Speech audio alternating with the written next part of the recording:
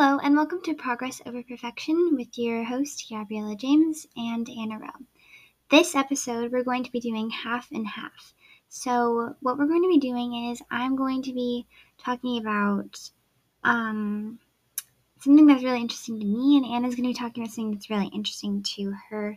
But both are very, very on brand and on topic with the college application season coming up for many juniors and just being a high schooler in general.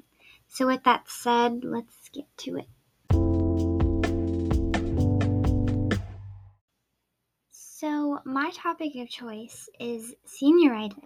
So I know when you're a junior and you're going into your senior year, it's the summer for your senior year, everyone starts mentioning this word that you've never heard of your entire life, throughout your whole entire high school experience. And then all of a sudden you start hearing this word come up more often, senioritis. And you're like, what is it? I don't really understand it, and how is that going to affect me in going on to the school year? Well, senioritis is most often characterized as a loss in motivation. So once we already know what college we're going into, or already guaranteed into that college that we want to go to, the ability and the motivation to really strive in school downgrades. And many people are like, well, it's kind of unavoidable because senioritis just seems so common in people who just already know what their future is going to hold. Because I think in high school, you're just so uncertain of where you're going to end up and what's going to happen. So people work so hard to try to get to that certain level where they're secure with themselves, so they know that they're definitely getting into that dream school or definitely not getting into that dream school. It's either one or the other. But both ways can equally start and elaborate on senioritis. I feel like senioritis is definitely something that hits a lot of high schoolers, and it might not hit you. You never know. But I think definitely having awareness towards it and definitely figuring out how to fix it or how to solve it makes it less scary and less, I don't know. But senioritis is not the same in every individual. So for some, it might hit really hard. They just might stop coming to school. They might start garnering a lot of absences. But what many seniors don't know is that your grades and your absences senior year still count towards your college applications and still count toward whether that school is going to invite you to participate in their activities and academics in the fall. So it's really important that you maintain that level of presence in school and academic integrity, and make sure that you stay on top of yourself with all of that. On top of that, you just have to know what your symptoms are with senioritis.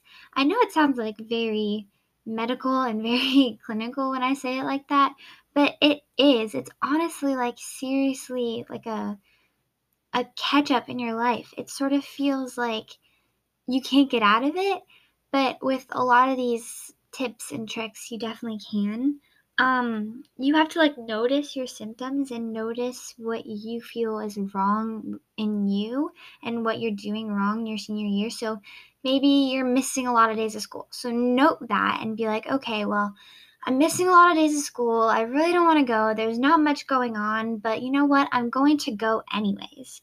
I'm going to go anyways because school has something for me either way. I can do something either way. I can volunteer at the media center if there's nothing to do. I can go help a teacher. I can do something instead of just sitting there doing something else or something.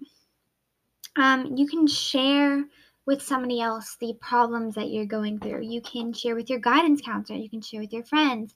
Maybe they can give you some help and advice to conquer that senioritis. Be like, hey, well, it made me tell your friends hey, I'm having this problem of not being able to show up to school. And they're like, hey, well, maybe every time we finish a school day, we can go to Starbucks or something and get a drink as a celebratory treat.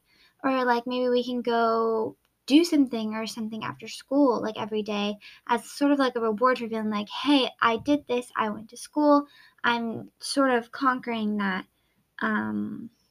senioritis. Also, your senior year, you want to make sure that you're studying something that motivates you. If you're taking a class your senior year that you really hate, most likely you're not going to want to participate or give it your all in that class, which you definitely should try to give it your all in every class, obviously. But once it hits senior year and you already are secure in where you're going, you already are ready to leave, you're not going to want to actively participate in a class that is really unmotivating for you. So just pick classes that are just genuinely, that make you feel like you're putting your time into something worthwhile.